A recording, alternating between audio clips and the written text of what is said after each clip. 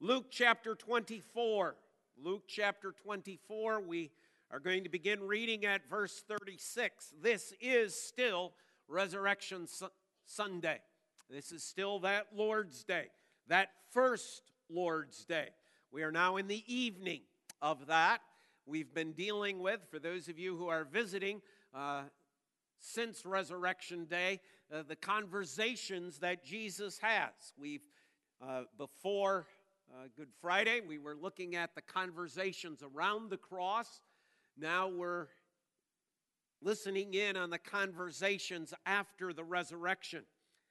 We had that wonderful conversation between Jesus and Mary that takes place in that morning. Dr. Tim led you in the first part of Luke chapter 24 with the conversation between Jesus and the two men on the way to Emmaus. They now have returned. They've come back. That's where that section ends. They're telling the disciples what had happened on the road. Verse 36, Luke 24. As they were talking about these things, Jesus himself stood among them and said to them, "Peace to you." But they were startled and frightened and thought they had saw a spirit. And he said to them, "Why are you troubled? Why do doubts arise in your hearts? See my hands and my feet, that it is I myself. Touch me and see. For a spirit does not have flesh and bones as you see that I have." When he had said this, he showed them his hands and his feet. And while they still disbelieved for joy and were marveling, he said to them, "Have you anything here to eat?" They gave him a piece of broiled fish, and he took it and ate it before them. Then he said to them, "These are my words that I spoke to you while I was still with you, that everything written about me in the law of Moses and the prophets and the Psalms must be fulfilled." Then he opened their minds to understand the Scriptures and said to them, "Thus it is written, that the Christ should suffer and on the third day rise from the dead, and that repentance and forgiveness of sins should be proclaimed in his name to all nations, beginning from Jerusalem. You are witnesses of these things, and behold, I am sending the promise of my Father upon you, but stay in the city until you are clothed with power from on high." Thus far, the reading of God's word. Let's again bow in prayer. Dear Lord, we thank you for these words that you have given us in your scriptures. We pray that you will help us to better understand them and that you will help to open our minds through Pastor Bob this morning. We pray that you will guide him, lead him, and direct him in the words we need to hear. In Jesus' name, amen. And amen. Three things from our passage this morning. First of all, the occasion of the conversation. Secondly, the words of the conversation. And then thirdly, the confirmation of this confirmation. The occasion, well, I've kind of reiterated already the prior events. The resurrection has occurred. He has made several appearances already, including to the two men on the way to Emmaus. The place, secondly, are they in the upper room? We're not sure. Neither Luke nor does John, who also reports about this incident, actually tell us specifically that it is. It's generally accepted that that's probably where they were, but we have no real definitive answer. The one thing that John does add to this in John chapter 20, verse 19, is that the doors are locked. They have sealed themselves in. They have shut themselves in. They are seeking to provide protection for themselves as best they can. Now, the only place that we seem to know of that the disciples go on a regular basis in Jerusalem is the upper room, but once again, we don't know for sure. We do know that they are in a locked room. That's where this conversation takes place. Thirdly, the time. John 20, verse 19, tells us very specifically that it is the evening of the first day of the week, on the day that he rose. So this isn't the event that takes place 8 days later. Lord willing, that will be next Lord's Day, but who knows what the weather in Michigan will do by then. So, but at this point, we're on very solid ground of saying this conversation in Luke, which parallels that of John chapter 20, is taking place in a locked room on the evening of the first day of the week. These are Jesus' then first words that are coming. These are not like he's been around for 39 days having conversations. In fact, these are the first words to the church. Because here you have the disciples. Here you have the gathering. It has been done to individuals prior to this, but now on the evening of this first day of the week, on this evening of this Lord's Day, Christ comes to converse with his church. Well, what is the conversation? Well, there's a lot to it.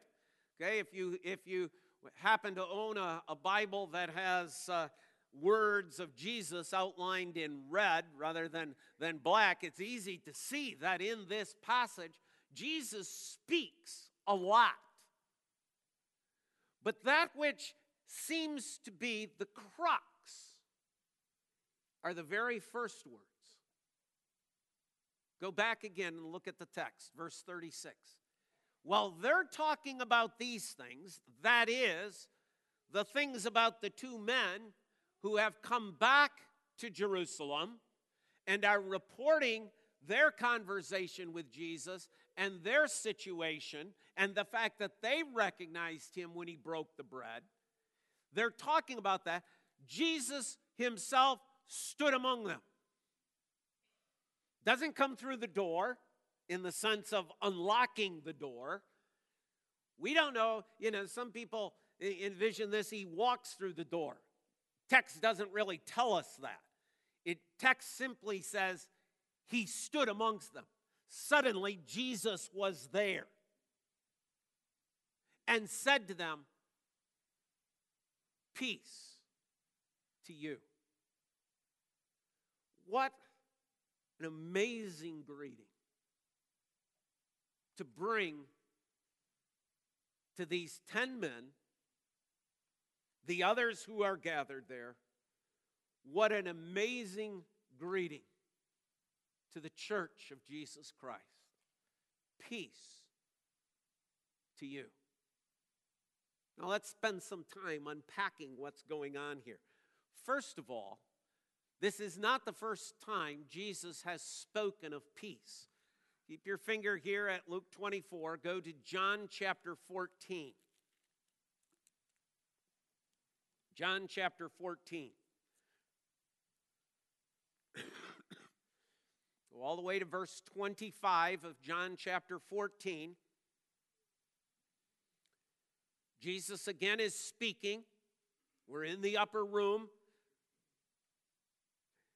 These things I have spoken to you while I am still with you. But the Helper, the Holy Spirit, whom the Father will send in my name, he will teach you all things and bring to your remembrance all that I have said to you.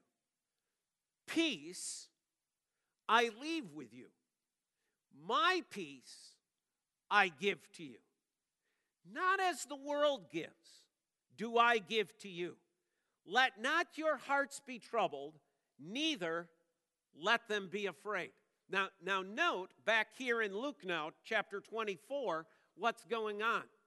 Jesus comes, says to them, "Peace to you." Their response is, they're startled and frightened. And Jesus utters, "Why are you troubled? Why are you afraid? Why are doubts in your heart?" Do you see the connection? He's already told them about peace. He's already instructed them. And he's already told them that his peace is unique and distinct. It's not like that which the world gives. My peace I give to you. So when he comes to these men, and the other disciples gathered there that first Lord's Day evening, the first message to the church is peace. Peace. And the peace I'm giving to you is not the peace of the world. So first of all, note that this is a repetition. Secondly, we can't look past the idea that this is a greeting. Shalom. This is what you as Jewish people say to one another. When you greet one another, the greeting is shalom. That's the custom of the Jews.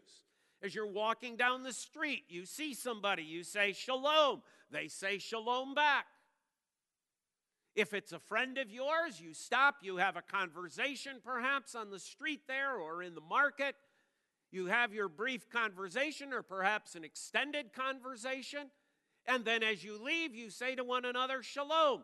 The other person responds, shalom. The idea is this. As you see someone coming towards you, you are the first to cry out, shalom. I am at peace with you. We're okay. I harbor no ill feelings towards you. The person coming at you responds shalom as well, meaning I'm coming to you and greeting you in peace. We are okay. You have your conversation. When you say shalom, when you leave, you say, in spite of that which we talked about, although it might have been difficult, it might not have been an easy conversation, you still utter your shalom. I am at peace. Now, if you're walking down the street, somebody says shalom to you and you go, I can't stand that guy. You turn the other way. And you walk right past them. That individual now knows that that person has something against you. What did Jesus say? If you come to the altar and you know that your brother has something against you, first go and be reconciled to your brother. See, how would you know that? How would you know if somebody else really has something against you? Because when you passed, there was no shalom. There was no peace. There was no exchange. They demonstrated it by refusing to say their shalom. But you know what happens, right? With all customs, things eventually become habitual and they lose their custom. So sooner or later, you're walking around, it's just, yeah, shalom, shalom, shalom, shalom, shalom, shalom, shalom, shalom. And you're not even thinking about it anymore. You're just saying it. It's just an expression. For example, how many of you regularly say goodbye to people when you are parting from them? How many of you regularly say goodbye? Goodbye, see you later, on the telephone, phone, whatever. Goodbye now. Okay? Do you know what you're saying? Do you have any clue what that word means? Probably the vast majority don't. It means God be with you. Oh, I didn't know I was saying that. Oh, yeah, see, it just becomes an expression. It becomes a shortened. We don't even want to take the time, you see, anymore to say, God be with you or God bless you. It's just goodbye. Makes it short, convenient. I really don't have to think. Am I really saying goodbye? Do I really mean that? No? You probably all can think of circumstances in which the phone has been slammed down to the final word, goodbye. Now think about that. Person is angry, the person is upset with you perhaps, or perhaps it was you to them, and you're saying in an angry tone, well, God be with you. God bless you. And you're like, I don't think that fits. No, it doesn't. It doesn't. So the words simply become a custom and a habit, lacking their meaning. In the time of Jesus, that greeting of shalom, although we look at it and go, wow, that's pretty interesting, has just become a custom. Jesus comes to his church, shalom, not as the world gives. Well, what does that mean, not as the world gives? Well, I'm not just greeting you out of custom, out of superstition, out of habit. I'm not just coming to you and appearing to you and saying, oh, what's the greeting I'm supposed to start with? Oh, yes, shalom. Now, that would be the way the world gives, without thought, without meaning. But this, you see, is coming with all the meaning that the word means. Peace. Now think of what it meant in the Jewish context. I am coming to you, and I harbor no ill feelings to you. Now who's speaking? Who speaks those words? Peace to you. It's Jesus. Does Jesus have reason to harbor some ill feelings? As he looks at Peter, does he have some reason to be able to harbor some ill feelings against Peter, who has denied him? Does he have some reason and some cause to harbor some ill feelings towards the other 9, who all left, who all forsook, who all fled him in his time of need? And you know what else? They've even already, since his resurrection, been disobedient to him. Say, what do you mean? Where are they? They're in Jerusalem. Where are they supposed to be? In Galilee. Remember Jesus' words to the women? Tell them to meet me in Galilee. Did they go? No, they're holed up in Jerusalem. See, you and I probably would have walked in the room and said, okay, first of all, where were you guys? Peter, don't snicker. I know what you did. And how come you didn't live? Why are you here? Can't you even follow the simple direction of going to Galilee? Jesus enters the room. I harbor no ill feelings towards you. Peace. See, not as the world gives, do I give. This is not the way the world conducts itself. I'm coming to you. It's okay.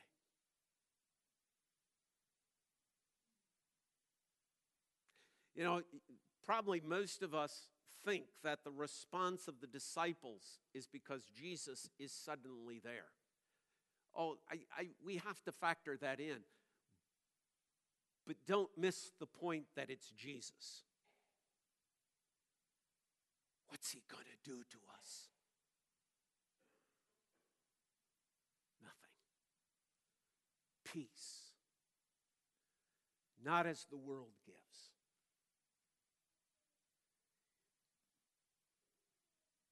But there's more to it than just that. This greeting of Jesus, this conversation, see, is not initiated by the disciples, is it? Now, this is a conversation initiated by Christ. For only Christ can give a peace that the world cannot give. 3 passages. First one, Romans chapter 5:1. See, Jesus is bringing to them more than just a greeting of peace, more is happening here. More is taking place. More is going on. This isn't just a nice custom that we're seeing being fulfilled. Oh, we're seeing that, and we ought to marvel at that. But Jesus is giving peace more than what the world does. Romans chapter 5, verse 1. Therefore, since we have been justified by faith, we have peace with God through our Lord Jesus Christ. You see, he is bringing them. The Lord Jesus Christ, the one who has finished and completed the work of salvation and redemption, the one who not only fulfilled all the demands of God's justice, but now has been raised as the confirmation of that, has brought to them peace. Not just a peace in the human plane between himself and these disciples and their very strained relationship, but he's brought to them a peace of a vertical, of a spiritual dimension. When Christ stands there in that room and says to them, peace to you, this is Christ's word of victory to the church of Jesus Christ. Not just to those 10 men or however many people were in that upper room that night. This is Christ's word of victory to you and to me. Peace. Peace. Not the kind of peace of the world. Not the kind of peace on this horizontal plane, but a peace of enormous proportion. A peace that comes between ourselves and God. The price has been paid. Sin has been wiped away. My sin, oh, the bliss of this glorious thought, my sin, not in part, but the whole, is nailed to the cross, and I bear it no more. Peace. Church of Jesus Christ, the victor's cry is not, it is finished. The victor's cry is peace. Second passage, Ephesians chapter 2.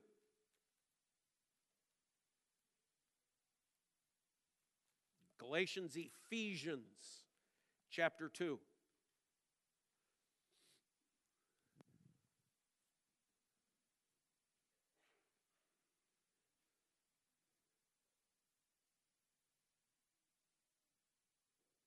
Pick it up at verse 13. Ephesians 2:13. But now in Christ Jesus, you who were once far off have been brought near by the blood of Christ. For he himself is our peace, who has made us both one and broken down in his flesh the dividing wall of hostility by abolishing the law of commandments expressed in ordinances, that he might create in himself one new man in place of two. His greeting to the church is peace, not division,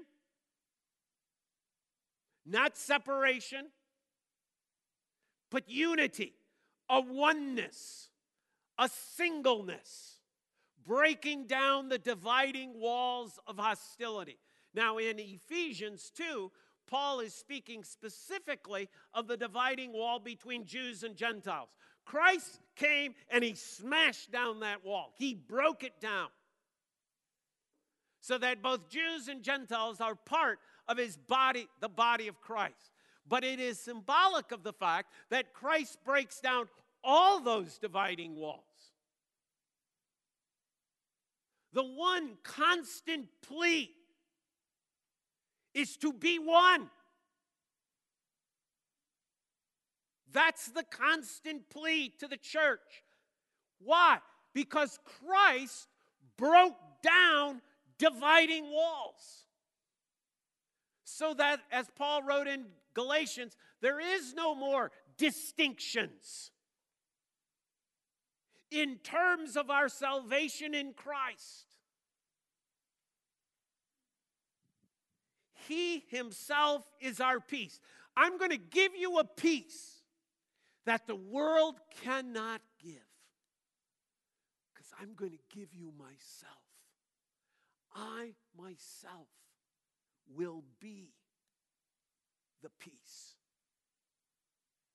Third passage, Philippians chapter 4.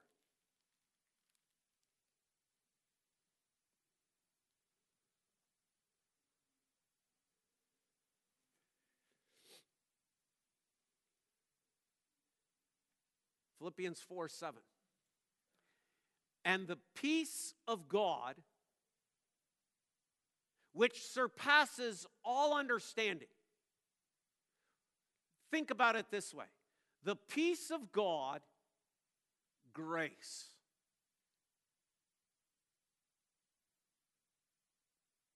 Goes beyond my understanding.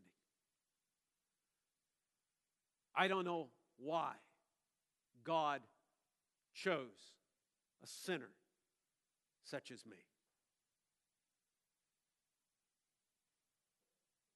But this peace of God, this fact that God can come and look at Bob Van Manen and on a Sunday morning greets me with peace. It's okay between you and me, Bob. And the last thing he does on a Sunday night is he says, Bob, you can go into this world in this week, because even though we've spent this time together, and man, I've read your mind, I've read your heart, I've read your soul, I know your sin, it's okay, Bob. You can go in peace.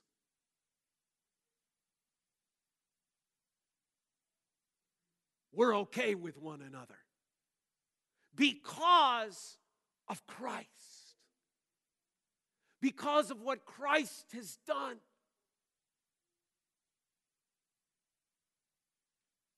See, in the morning when you come to worship, that's what you receive, that peace. And you leave at night, that's what you receive.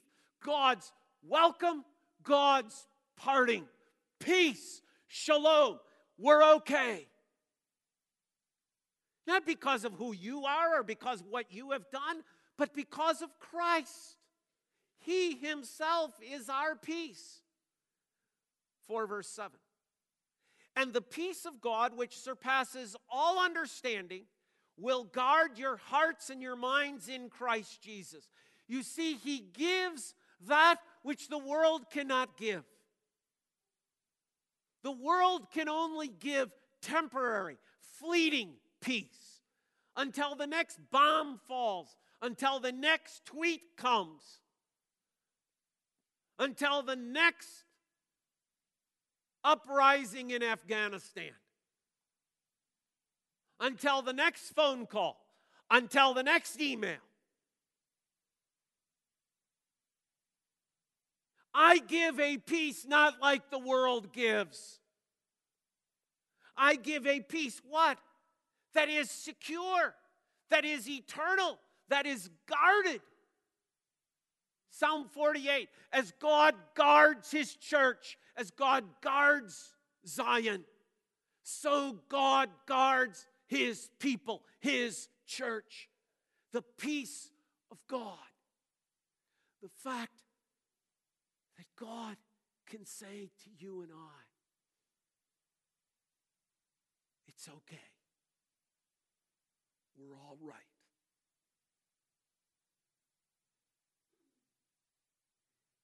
Is that which holds us and guards us and keeps us in faith, regardless of that which happens in life.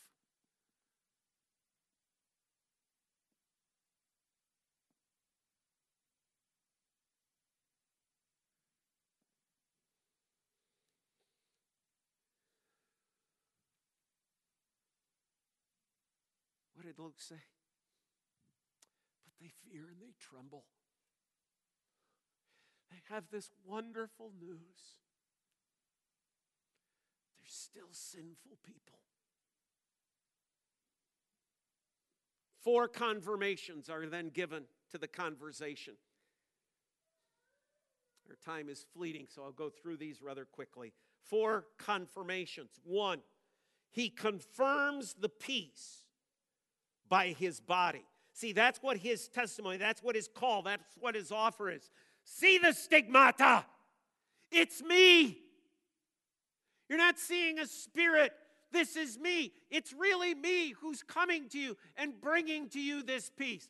This peace. Bring me some fish. Let me show you I can eat. Let me show you I'm not just a ghost. I'm not just some sort of thought in your mind. I'm really here. I'm physically raised from the dead. That confirms the fact that I'm the one who can bring you peace. Secondly, the words. He quotes Scripture. He quotes Scripture and shows them from the law, from the prophets, from the Psalms, that he has fulfilled it all. He confirms it by the truth of his word. Thirdly, he confirms it by a work. We'll come back to this next Lord's Day, so I don't need to spend a great deal of time on it, but look at Luke 24 again.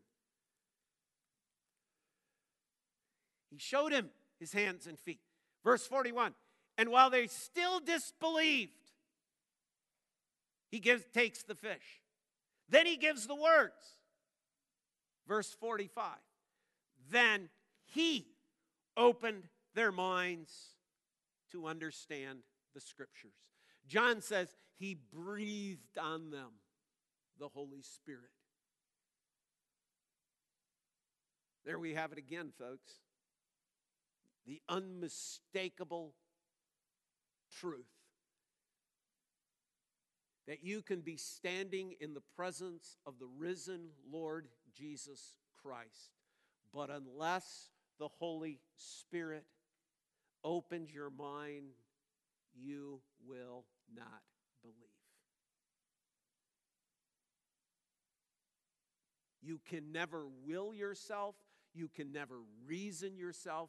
You can never think yourself into Christianity. Let me rephrase that.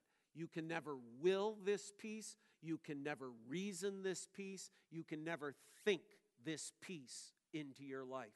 The only way this peace of Christ can come into one's heart and one's life is when the Holy Spirit opens our minds to the truth.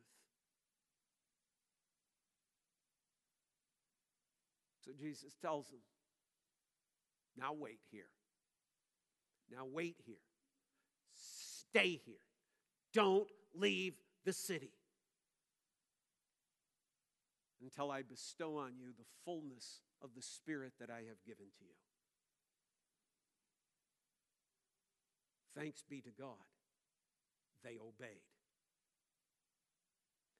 Thanks be to God for the peace of Christ. And God's people say, Father, thank you again for your word. What a beautiful reminder this morning of peace. Not the peace of the world, but your peace. Father, there may have been those who are here this morning whose hearts are unsettled, hearts are unnerved, perhaps because of circumstances in their life, because of past events. But Father, here's the glorious truth for all who are in Christ. Peace. Peace from God the Father, peace from the Lord Jesus Christ, and peace from the Holy Spirit abides with us all. In His name, God's people say, amen.